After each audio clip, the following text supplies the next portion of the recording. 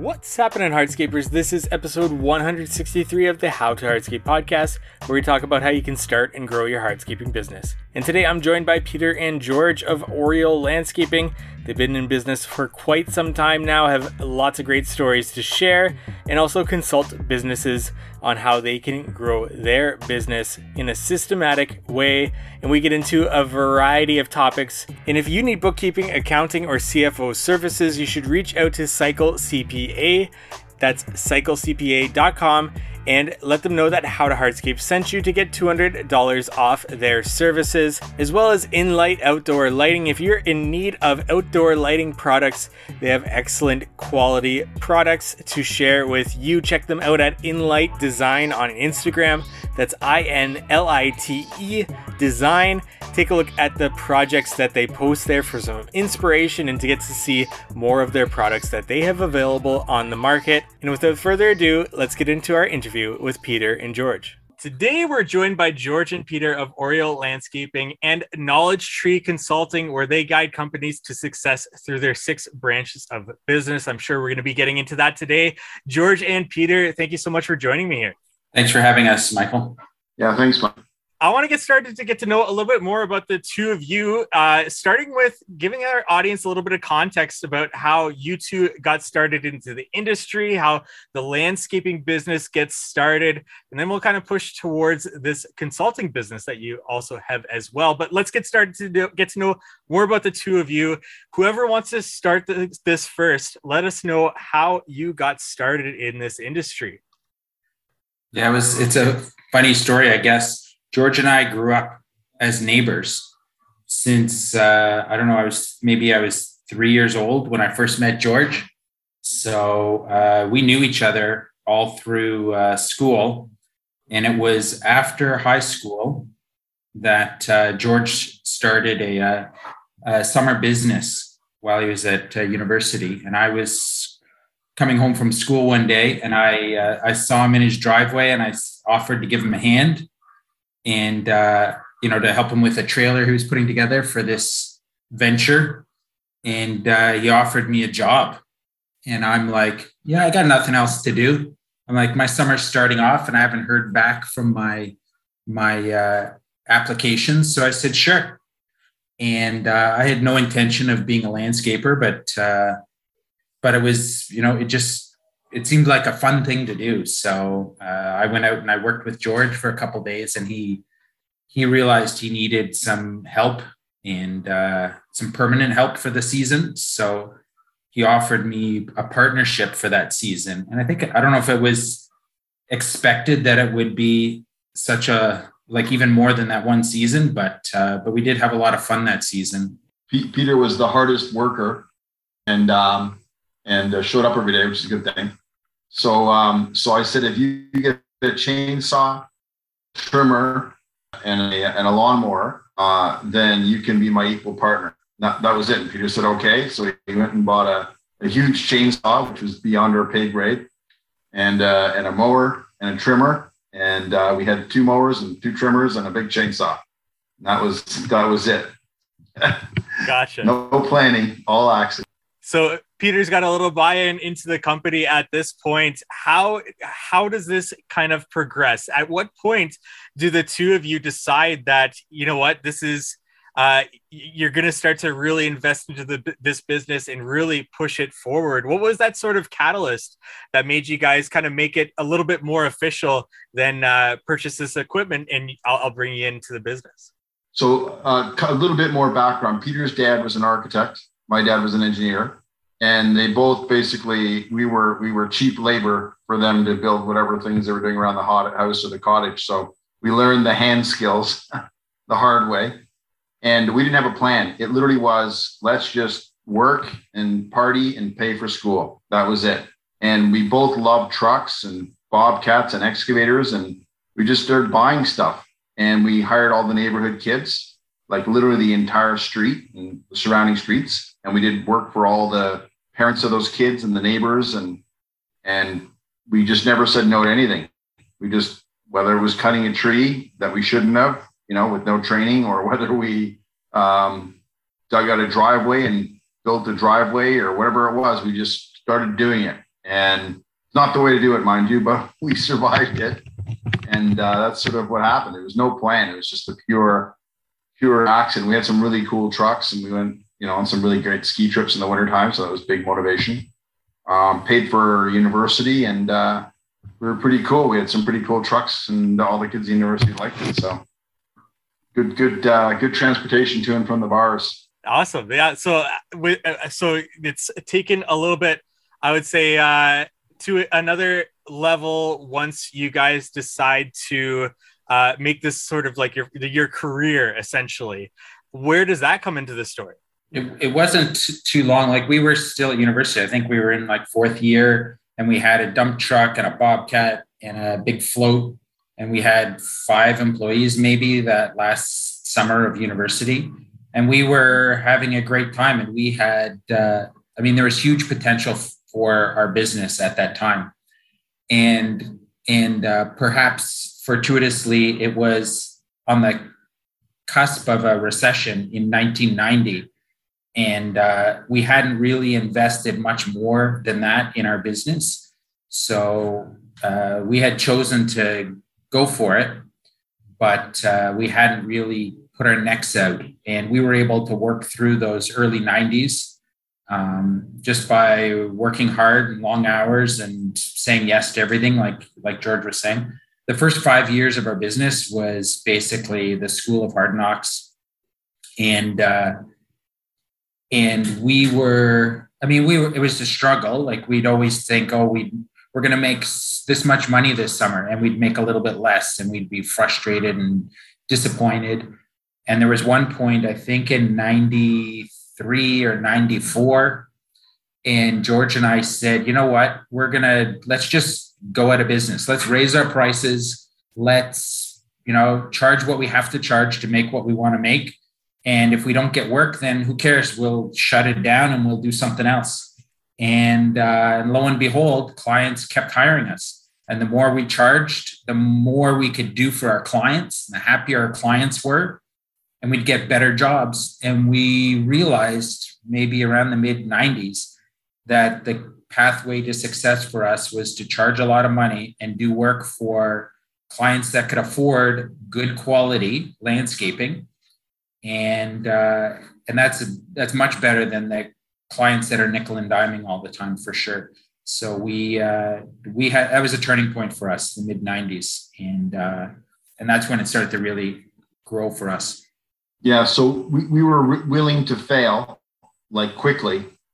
And I think that was the catalyst to our success. And then ironically, the next big mistake we made was we actually made, I think, $250,000 profit or something like that. This was way back then, like 30 years ago, and or 28 years ago, and maybe more than that. But we took all that money and we basically bought our trucks for cash to save interest, because the interest rates were really high. Well, we almost went out of business on cash flow, so that was a big cash flow lesson. So anyway, whatever you can do wrong, we've done and survived it. And as Peter looked up the definition of the word expert somewhere in the dictionary, there's a picture of Peter and myself for having survived our stupidity. So the trick is to have other people not make the mistakes we made and not suffer as much as we did. So. Yeah, we went through a lot before we realized that there's an easier way. And I think we hired a consultant in early 2000. And that was when we really had our first sort of eye-opening that, you know what, there's a way to think about this more systematically and to approach it a little more professionally. And that really was sort of the next turning point for us, where we started to create these systems and organization that made our lives much, much easier. Yeah, so we went from working, 3,000 hours to 2,200 hours, and now maybe we work 1,800 hours a year or something, right? So there's not just how much money you make, but it's the quality of your life. When you're young, it doesn't matter. But as you get older and you have kids and mortgages and all those other things, you realize working isn't everything. So that was a big kind of seismic shift. It had to happen. First we made money, then we worked less. So that was the trick, is to work less and make more money, in that order. This brings up a lot of different things that I want to ask you about. You mentioned raising prices and the risk involved in doing that at that time, and you were willing to go out of business in order to do that. Where did those clients come from, where you make that shift in going for clients that are specifically, willing to pay for the value that you're providing them? Like, where was it a matter of getting those first initial, and then because typically like-minded people know like-minded people and spread that word of mouth? Was that how you kind of got that snowball going? Or did you get some sort of marketing push in order to start to accumulate these leads of like-minded people? How does that kind of happen for the two of you? We did have a very simplified marketing plan in the early 90s, mid 90s. We made sure our trucks were always clean and organized. We made sure our job sites were clean. We had lawn signs on, and we would pursue and price the jobs that we wanted. And we'd say no to stuff that is, beyond either our geographic area or below our capability, sort of in terms of size. We had to say no to small stuff. And it really is, like you said, if you do a nice fence for somebody, you'll get more fences. If you do a nice driveway for somebody, you'll get more driveways. And I think it really is like a big snowball. I think it was 96 was the first Canada Blooms, and we had a garden in there. And that was where we were able to showcase our skills to new potential customers as well. We did grow a lot in those early years of Canada Blooms with the number of feature gardens there. And that helped in that early growth phase. Yeah, absolutely. Yeah, I don't know if the return on investment was 1-to-1, but long term it had a cumulative effect to build the brand. So those shows were very useful. But what in terms of process, in terms of raising the price, you asked a specific question about what was the catalyst to raising it. Well, one of it was just absolutely purely like we just didn't care. It's like either we make more money or we go out of business. And as Einstein said, doing the same thing over and over again and expecting different results is insanity. So, we just decided to raise the price. And the way we did it was I used to have a sheet, really simple. So let's say we had a 5-day job. I had day 1, day 2, day 3, day 4, day 5. And I would list what we would do on each day, right? Done. And then I would have our crew rate, including the Bobcat, the truck, the guys, and everything, profit built in. I think way back at the beginning, it was like set at $800 a day or something like that. And I said, you know what? I'm going to make it $1,200. See what happens. New customer comes. I use the same method, right? And I didn't understand my costs completely, all those things. And we get the job. And then, you know what? Let's go for $1,500. See what happens. So we had a repeatable method of work, and we would test the market with a standardized price increase. And I think within a year and a half, this is crazy, but we went from like $800 to $2,800. Okay. Same job, same type of job, same network. We stopped getting work like completely, like $2,800. No, like we were done. So we backed it down to $2,500 a day for all that stuff, plus materials. And we started making a lot of money. And so fear is terrible. It holds you back. And nothing's going to change unless you try something. So especially if it's continuing the same old thing, like the easiest thing you can do is raise your price. It requires zero effort. And so I love zero effort and lots of returns. So that's what Peter and I did.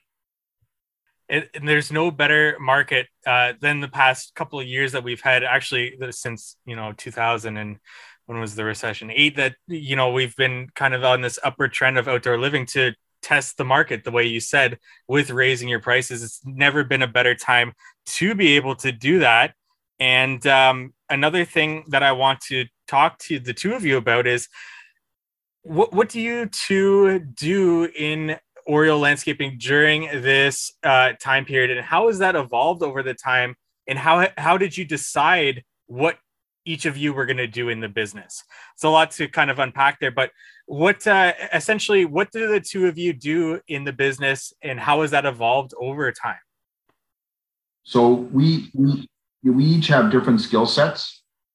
So Peter has I forgot the guy's name, but basically there's a concept of the hedgehog and the fox. So the fox is crafty and can do anything, and the hedgehog is really good at like one thing. And so the combination of the hedgehog and the fox makes for really, really useful combination of talent. So I am focused on order and process, and Peter is focused on keeping the boat from flipping over and directing where we're going to go. So, Peter I was responsible for operations, human resources in the beginning. And we both sold. We did both sales. Peter was responsible for marketing. He did sales. And Peter was responsible for technology. I would normally find the technology, and then Peter would kind of do the more difficult parts of the technology piece. And then the finance, Peter would basically do, in the beginning, we both did the finance, the bookkeeping and all that stuff. And Peter ended up taking that over. And then I decided to go to take a quick QuickBooks course, or simply accounting course, downtown at Ryerson. And the teacher was amazing. And I said to the teacher, how much do you charge? And she said, you can't afford me. And so I said to the teacher, well, tell me what I can't afford is.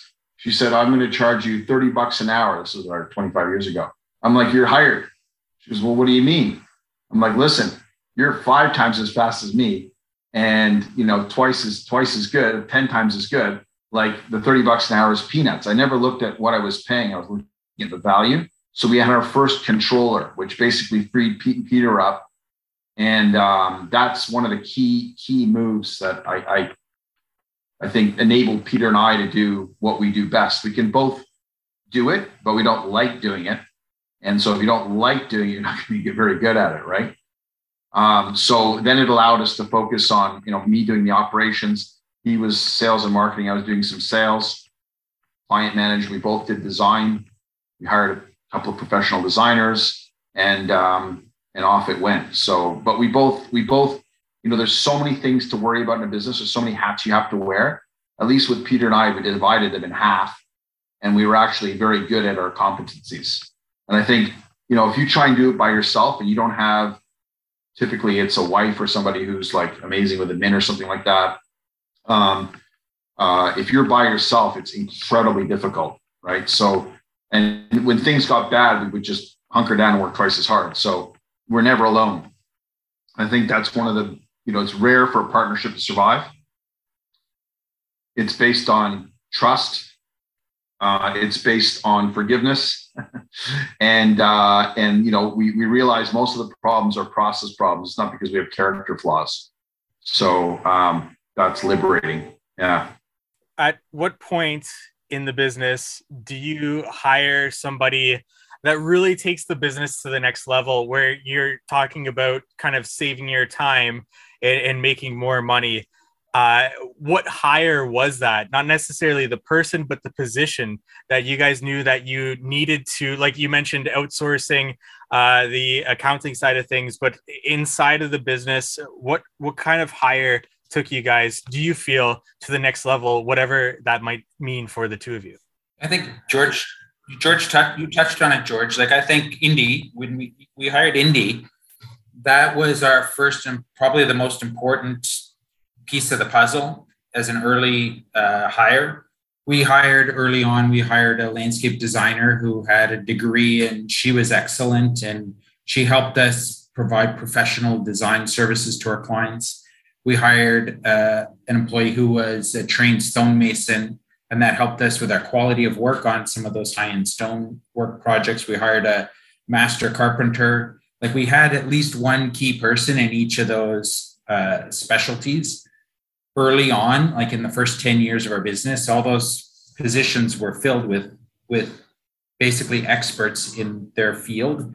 And I think we only had in the 90s, we might have only had maybe 15 employees, but we had, 5 solid, high quality specialists. And that really allowed us to provide good quality. We could confidently sell to our clients, you're going to pay this much because you're going to get what you're paying for. And we could follow through on that. And at the time, I mean, the business is more professional now, absolutely. Back then, there was a lot more fly-by-night landscapers, it seemed. There was a lot more really simplistic landscapes going in. So by doing some high-end finished carpentry and high-end quality stonework, we were able to distinguish ourselves from our competition. And that helped us, win those better projects and the attention of the high-end architects who were handing out the work. The other thing too, also just to add to that is, when you think about what keeps you up at night, it's people, right? So imagine you have somebody, say, I'll give the hockey analogy. You have Sidney Crosby on your team, okay? You're not worried about Sidney Crosby making mistakes. You're not worried about Sidney Crosby bringing the team down. You're not worried about Sidney Crosby being sick. He's going to go score goals. People are going to go see him play. And so we got lucky, and there's a bit of luck in everything, right? It's not like it's all, pure talent that all these things happened. But we got lucky, and we were able to capitalize on that luck. And it was basically people-centric, right? You get these awesome people. You saw people who have been with us like 25 years, and they are Sidney Crosby's. It's unbelievable. So just your life gets so much easier when you literally can take that part of your brain and not even worry about it. It just happens. And so the companies that are able to attract the talent and keep the talent are going to do way better. And for sure, you have to pay well. Like, as one of my clients, I won't say any names, but very wealthy clients said, if you pay peanuts, you get monkeys. So we always figured out that it's better to pay more and get more than pay less and try and get more.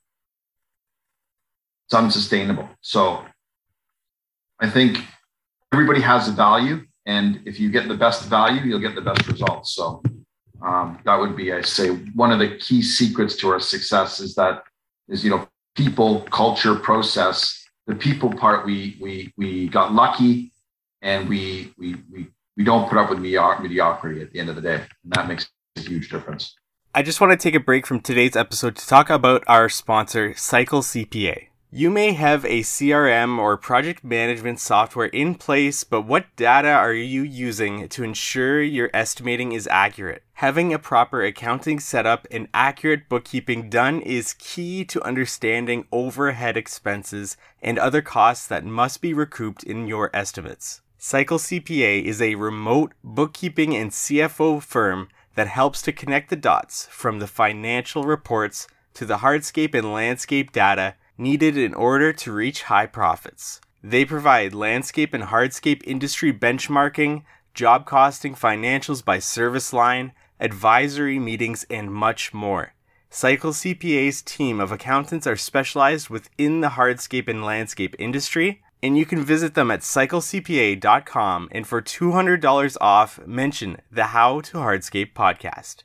Now back to our episode. We also want to say thank you to Inlight for sponsoring today's episode. Did you know that one of the easiest ways to grow your hardscape business and increase your revenue is by incorporating low voltage outdoor lighting to your projects? Using lighting can take your projects to the next level, make you more profit, and add that wow factor and make your business stand out. As a professional hardscaper, we know you need reliable and high quality products to avoid callbacks and wasted time on job sites. That's why Inlight offers some of the highest quality lights and is the quickest system to install on the market. Their patented Easy Lock connector ensures that lighting will be the easiest thing you install every time. No heavy lifting, no massive machinery, just plug and play. Not only that, but Inlight also provides many educational resources like online and in-person training, installation videos, unbeatable customer support, and more. Everything you need to successfully take your business to the next level with outdoor lighting and beyond. It's one of the many reasons why I stand behind Inlight and many other companies that provide these educational resources to their clients, to contractors, and to help us grow our businesses. So for more information on how Inlight can help grow your business, check them out on Instagram at Inlight Design. That's at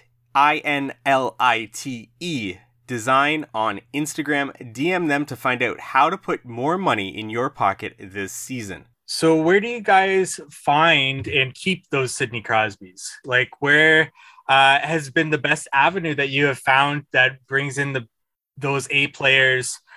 And in addition to that, what kind of things have you put in place in order to retain them? You already mentioned paying well. Beyond that, how do we hire and retain those types of employees? George touched on it, I think, earlier when you talked about what keeps you up at night.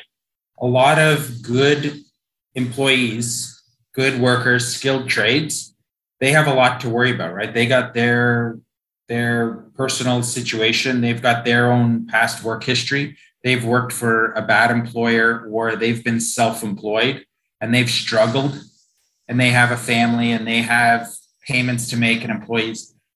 These people that, they're looking to relieve themselves of those anxieties. And I know one of our best hires we hired in the middle of the recession after the 2008 sort of slowdown in December, because they had their own business and they were struggling, and they were willing to come work for us if we could give him work. But he needed work 12 months of the year because he had underperformed in his business, and he wasn't sustainable. And we found work for him in December, January, February, March. We kept him going 12 months of the year. We found high-paying, good quality stonework for him to keep him busy so that we could attract him to our company. And we did whatever we had to keep him doing the stuff that he loves and relieve all of that stress about, making the mortgage payment and buying groceries. Like, he got a regular paycheck every week or every 2 weeks since then. And that was 12 and a half years ago. And he has not missed a payroll since, right? Regular, consistent pay. And because he's a Sidney Crosby, he's made a lot of money with us, And, the other thing too is a lot of people take their Sidney Crosbys and they put him in the management office. Well, I don't know if Sidney's going to make a good manager, but he can sure score goals or make everybody better around him, or teach them tricks of the trade, right? So, one of I guess there's a few things. One is the Landscape Ontario awards gives us a lot of credibility and recognition. So we're very big on that. Networking through our own existing employees is huge. We use headhunters. So sometimes we'll spend $30,000 or $40,000 a year on trying to find talent, right? We also do a lot of, speaking and things like that. And, I would argue that 95% of small businesses are suffering in some way, whether it's financially, emotionally, physically, whatever it is, there's a lot of pain. And generally speaking, there comes a point where they go, nothing's changing. I can't all of a sudden get the magic bullet to change the direction of what's going on. And so we've basically, I would say, half our foremen have had their own businesses and just sort of come to work for us. And so, it's getting harder and harder to be in business. Like, there's more government red tape, right? The cost of everything's going up disproportionately. And sometimes it's just easier to be part of a team, and you end up working less and making more in the end anyway, with no risk and no headaches. So we've been lucky to have these small companies either subcontract for us and then join the collective, as we say, or they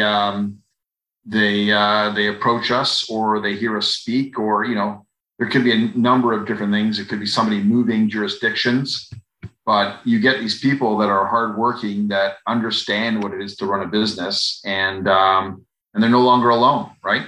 So I always had Peter. So if you think of the two of us as sort of two legs of the stool, still a little bit wobbly, you get another solid person there, and all of a sudden there's three legs of the stool, another leg, four legs, you can't knock it over. And so then it becomes a lot easier. And so, I'm a big believer in companies amalgamating and getting bigger and specializing and in their core competencies, as opposed to trying to do everything themselves. It's hard enough, let alone with the landscape skills, let alone the business administration skills that are required, right? So it's just too much for one person or even two people to handle. And you need a lot of luck, right? Like anybody that tells you that, oh, we're so successful and they think that, you know, Peter and I are so great. Yeah, that's part of it. But I can tell you right now, there's a lot of luck involved. And you know, you can get your legs knocked out from under you, one of those legs on the stool, if there's only one of you or two of you, pretty easily. And there's not much you can do about it. So, you know, we is greater than me. And so our culture in the company is a we culture, basically. So I really like that. And just to backtrack a little bit here, when you were telling your story, the word recession came up. And because that's a term that is very relevant to where we are today, I want to ask the two of you, what did you experience during past recessions in your business? Because every market is different and every industry is different, the way a recession affects it. How did you guys sort of, not necessarily stay afloat, but move through a recession? And then what did you see on the other side of that recession for your business? Yeah, the worst recession for our landscape business was the early 90s. And that was because Canada experienced its real estate crash then. So that was particularly difficult. And that's potentially more like what we're about to see than the 2000 recession or the 2008 recession, which were more stock market recessions and the money market recession in the States and the American housing market. The good thing for us in the early 90s was we were small and George and I were doing everything. So if we make $5 less an hour working, if we're making $5 an hour instead of $10 an hour, we're still not losing money because we're just working harder. As we got bigger, it became a much bigger risk for us, obviously, because now we have staff and overhead to carry. So we potentially could lose a lot of money if things get really bad. But in the 2000 and the 2008 recessions, we were protecting ourselves by making sure we have good cash flow, making sure we have good lease arrangements and financing arrangements with our equipment and our trucks so that we're not ever strapped for cash. Because you might have a bad year, even if you lost $100,000 in a season. If it's $100,000 that you have to lose, then your business can continue the next year and you can make it back 5 times over the following year. So making sure you're not running at the edge all the time. If you have a little bit of money in your business, don't take it out necessarily and go buy yourself a new fishing boat this year.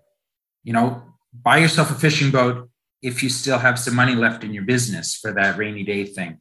And that's always been our philosophy. In 2008, we were worried how big it was going to be because it got really bad in the States and we weren't sure how it was going to be up here. And we made sure that we vertically integrated our company so that we were doing more of our own trucking, we did more snow removal. We did more things to keep our staff busy 12 months of the year, more things to keep our equipment busy 12 months of the year.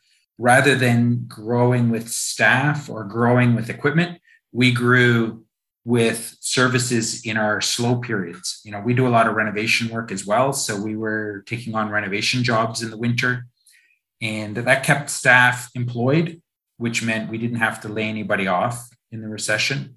It's more work for us. It's harder to do all those extra types of projects in the off season, but it was what we felt would protect our core staff and our core equipment. So we were in good shape then. I mean, now this is going to be a unique recession, and it's possible it's going to be a little bit more painful and a little bit longer.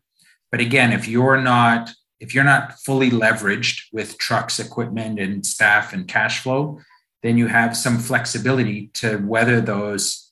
You know, they might have a few hard months. The spring might be particularly hard when you have low cash flow. But if you can get through those really tough periods, you can get across that river, then there's huge opportunity on the other side. the other thing I'm going to add is brand is the antidote to recessions, right? So if you've got a really good brand, right, people don't want to take a risk with some fly-by-night guy and they give a deposit. You know what I mean? Like the network and the brand, right? So the brand comes through obviously your visibility, right? So they're aware of you. It comes with your reputation, right? And trust. So at the end of the day, there's still people with tons of money. Like when there's a recession, they talk about growth going from, 0 to like -1 or something percent, right? But it's only in certain sectors of the economy. Now there's a psychological component to that. But if you really want something done and you've got $100 million, you're not going to be afraid to spend $200,000 on landscaping. Like it's pocket change basically. So the question is, why are they hiring you instead of the other guy?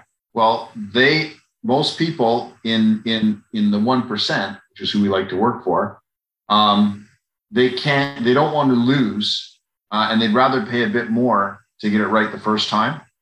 And I think that perception, even though some smaller company could do it, perhaps the perception is I'm going to go with the brand. And it's ironic, like in 2008, they had the Mercedes-Benz guy on TV, and he said people can't afford to buy cheap. Wow, that was a great line. And so in my head, someone's always buying the best and paying a premium, and there's value, right? Like I have an iPhone, I paid a big premium for it, and I wouldn't switch anymore. I'm just loyal, and they got me. So the UX is great, and it's the same thing with landscaping and everything else. Brand is massive, right? So very important to do great customer service, because the referrals are the secret. Like we spend our marketing is on HR. It's not on getting work, because our brand is so strong that the referral system is so strong, it self-perpetuates itself. As long as we do good work, we do great after service, we're going to get more work, because people are not worried about whether I'm, $500 more, $1,000 more. They're worried about whether I'm going to show up and do a good job and then take care of them afterwards. So I think that's one of the biggest secrets, is to never neglect the brand. That's huge. And how does that sort of message get across to employees, especially as new employees come on? Like you mentioned, going for those A players, but do you try to reiterate that like service first sort of mindset and the vision of the business? How do you get not absolutely like buy-in from employees, but like continuous buy-in from employees coming in that are new hires and everything like that? Where does that come from for you guys? So okay, let's say you're a new employee and you come in for interviews, right? So you come in, what's the office like? What's the process for the interview like? What's the process for the onboarding like, right?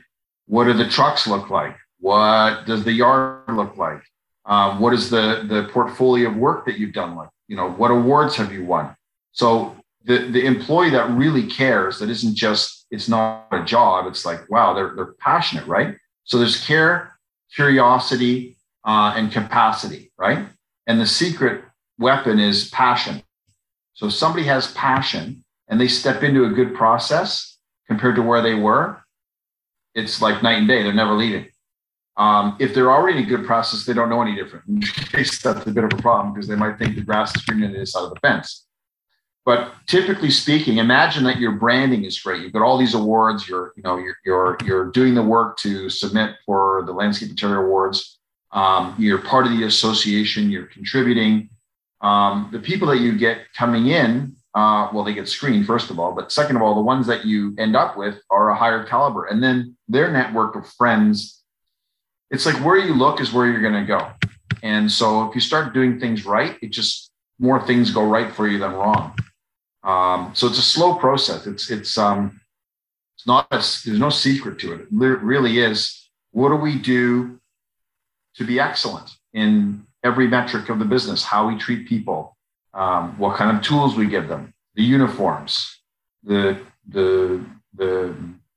literally everything that we do has to be top shelf, and it comes from care and passion, I think, right? So we're hoping that, the people that are on board have that same mindset. I want to build great gardens. I want to work for nice people. I want to work for a nice boss. And so it becomes a self-perpetuating cycle. People will respond. Yeah, people will respond to what you reward them with, right? So if you're giving positive feedback, you're paying for the skill level that they have, then the employees that have the right attitude will respond to that in a positive way. And we have employees that have been with us for a period of time, and some of them don't survive that sort of culture of personal excellence and continual improvement and waking up early every morning. All those things don't necessarily jive with every employee. So we have some turnover with our staff, and but the ones that really do click with what we're trying to achieve here, those ones excel. And we get a few new ones every year, but we have a few that are exceptional every year that just stick with us. And every year our goal is to be better than last year. So that's the message we drive every day. Yeah, I like the idea of the hockey analogy where you think about the size of the bench and the depth of the bench. So the size of the bench ebbs and flows, but inevitably year after year, we get closer to becoming a Stanley Cup contending team because our fourth line is almost as good as the first line. And so as long as we're continuing to strive for that Stanley Cup every year, and hopefully we can win it, 3 years in a row or more, then everybody wants to play for a Stanley Cup winning team, right? So the mentality, it self-perpetuates, and it's like there's a concept called Kaizen, which is continual improvement, philosophy of continual improvement, and it really drives over a long period of time. It's like glaciers, right? They literally move the earth. If you look back 10 years from now, if you implement Kaizen, it's like night and day how far you've moved. But if you didn't do it and you didn't consciously work on improving continually, then you're going to be stuck in the same place. And so a lot of businesses don't have that philosophy, and they don't have the training and tools to make those changes. And like I said, you have to be patient. It doesn't happen overnight. Now you guys are consulting with business owners through Knowledge Tree Consulting. You can find that at knowledgetreeconsulting.ca. And I just want to ask the two of you, with all the different business owners that you've talked to throughout your careers and through consulting, what's a very common thing that people are struggling with in their business, and what can they do to be able to improve that something? I know we've probably touched on something in this interview already that's related to this, but maybe we can just sort of hit home on something here that a business owner can probably relate to listening to this and take away and go back to the office and really make a game plan as to how they're going to improve their business from that. Okay, so so here's my thoughts on this. So number one, you're fearful. So what happens is you delay making decisions. So you move sideways. Okay. So you have to take a leap of faith. And once you take a leap of faith, one of two things are going to happen. You're either going to fail, you're going to improve, or you're going to succeed beyond your wildest dreams. Right. But 99% of the population is stuck in indecision, and fear is the motivator. So one of my famous, I call decision trees, right? So there's strategic thinking and tactical thinking. Strategically, when I have a plan, right? And tactically, the decision tree is the first question I always ask. It's very simple. If I was to do this, would it put me out of business? And if the answer is no, then I'll do it. And then the question is, what should I do and what shouldn't I do? And what should I do is a function of General Eisenhower. He came up with this square, the Eisenhower matrix. And there's 4 quadrants to the square. First quadrant, the top left, is urgent and important. So we have a tool called the SWOT Strategic Planner, and we identify our biggest problems and the biggest opportunities to fix. And we can't fix all our problems at once. So we do 1, 2, 3, and we fix it. Boom, done. There's important but not urgent. There's urgent but not important, and there's not important and not urgent. We don't care about those. The bottom other quadrant, not so important. The next one is going to be something that needs to be resolved somewhere or never, because the urgent and important always changes, right? So if a recession comes, your urgent and important changes. So you have to be flexible, but nobody does planning. Nobody thinks tactically, like correctly with decision trees, if then logic.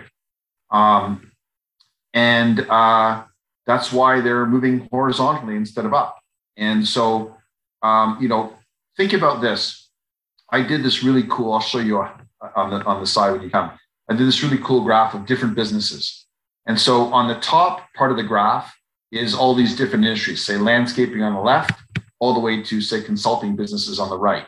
On the vertical axis, you have all these difficulties the businesses face, right? Could be people, capital, education levels, business knowledge, weather, theft, bureaucracy, whatever it is, big list, okay? When you go to landscaping, I have 3 colors that I assign to the difficulty each company has. Landscaping, red is bad, orange is tough, and green is good, okay? Landscaping, I'll show you this, you'll laugh, on the entire spectrum is red. It's like literally the hardest business you could ever pick. And I've got restaurants, airlines, real estate, tree removal, masonry. Like, it's the hardest. Now, the good news is most people actually only operate at 60% capacity. So they're wasting 40% of their time. That's how badly they're run. And because everybody survives at basically 60%, the ones that can get to 80 or 90 start to make lots of money. And so the trick is to eliminate the waste in your business. So I don't know if I answered the question, but basically it's a leap of faith, and you have to invest in intangibles. You can buy a Bobcat or you can buy a truck, so what? And probably you're buying the wrong one. You're trying to save money. Doesn't work very well for you. It's overloaded, whatever else. But you're not making good decisions, right? Because your choices are bad. And choice and decision are 2 different things. So you have to be able to accept failure, right? You have to be able to accept losses without going out of business. And if you do that and you have some coaching to make the right decisions, your chances of success are exponentially higher. If you don't do it, I'm trying to think of a good example. If you play tennis, Nick Kyrgios has no coach. Surprise, surprise, he didn't win, right? So the best people, I love MMA, the best people hire the best coaches. And that's because they've been there and done that. They can tell you what to do and what not to do. And so what not to do is almost more important than what to do. Easy not to do something bad, right? It's hard to do something good. So stop making mistakes. Let's just start with that. You're already going to be way further ahead. So that's sort of the method to the madness, I guess. I do have a question that came in because I did reach out to Jeffrey and Chuck at DTE, Down to Earth Landscaping in Colorado there. And they wanted me to bring up 2 very simple words, and that is stupid simple. What are those 2 words, and what do those mean to efficiencies in your business, systems, processes, whatever that might look like? But what does stupid simple look like when you're looking at a landscaping business and you're telling them to do stupid simple and whatever that looks like? Yeah, stupid simple. Okay. So don't do bad things. Yeah. Right. And do more good things. And then create a chart of bad things you're going to stop doing and a chart of good things you're going to start doing by lowest return on investment, highest ROI, and easiest. And if you do that, you're going to improve 100 times faster. That's nice and simple there for that. And I do have one last question for each of you to close out this interview here.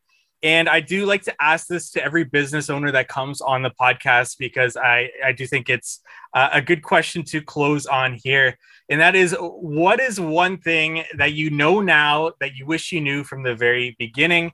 That could be business related, personal related. It could have to do with anything at all. But what is that one thing you know now that you wish you knew from the very beginning? And I want to ask each of you that so that I can get 2 different answers for that. Yeah, it has been a really interesting journey. And I mean, we're in such a different place now than when we started. And, you know, a lot of what we have achieved was planned. It was by choice that we built the business to this point, but it took a lot longer for us to find success than we expected. And I think if I was to go back and start over again, knowing what I know, I would spend a lot more time and money making those systems better at the beginning and hiring those key people early on, and not trying to save a couple of bucks to struggle through it on my own and make so many of my own mistakes. I mean, you're always going to make your own mistakes, but there is a pathway that has been laid out, and we have discovered other people that are ahead of us in that, you know, life of their business. And we look to them and try to emulate the good qualities and identify what's different about our business that is bad that we can eliminate. That's made a big difference. And we could have done that a lot earlier and saved ourselves a lot of struggles over the years. And it's just, you got to know where you want to go. You need a purpose. If you know where you want to go, it's a lot easier to drive there, right? Yeah, my answer to that question is if improvement isn't growth. So grow the bottom line, not the top line. And so don't add another crew. Like, there's a method to vertically integrate to grow your business. There's a method to it that actually is sustainable and safe. Most people grow because, ironically, the more work you do and the less you charge, the more work you're going to get. So the trick is to charge more and do less work and make more money. And then create such a great brand that people start hiring you. You can afford to hire way better people, so your life becomes easier. And that's the self-perpetuating circle. So most people, all this work comes in, they say yes to everything. So again, no, I'm not working in Muskoka. It's too far away. No, I'm not working at the end of the city. No, I'm not working in Mississauga. No, I'm not working. No, just became easier. My fuel costs went down, right? Yes, I'm going to hire from this end of the city because we work mostly here. So the work-life balance for your employees, if they're spending hours driving back and forth every day, that's unsustainable. So think about what you shouldn't do and what you shouldn't do and what you should do. And then spend some money, spend some money on intangibles. One of my favorite questions is, if you were going to go to Harvard, if you were smart enough to go to Harvard, and you didn't have the money, would you go?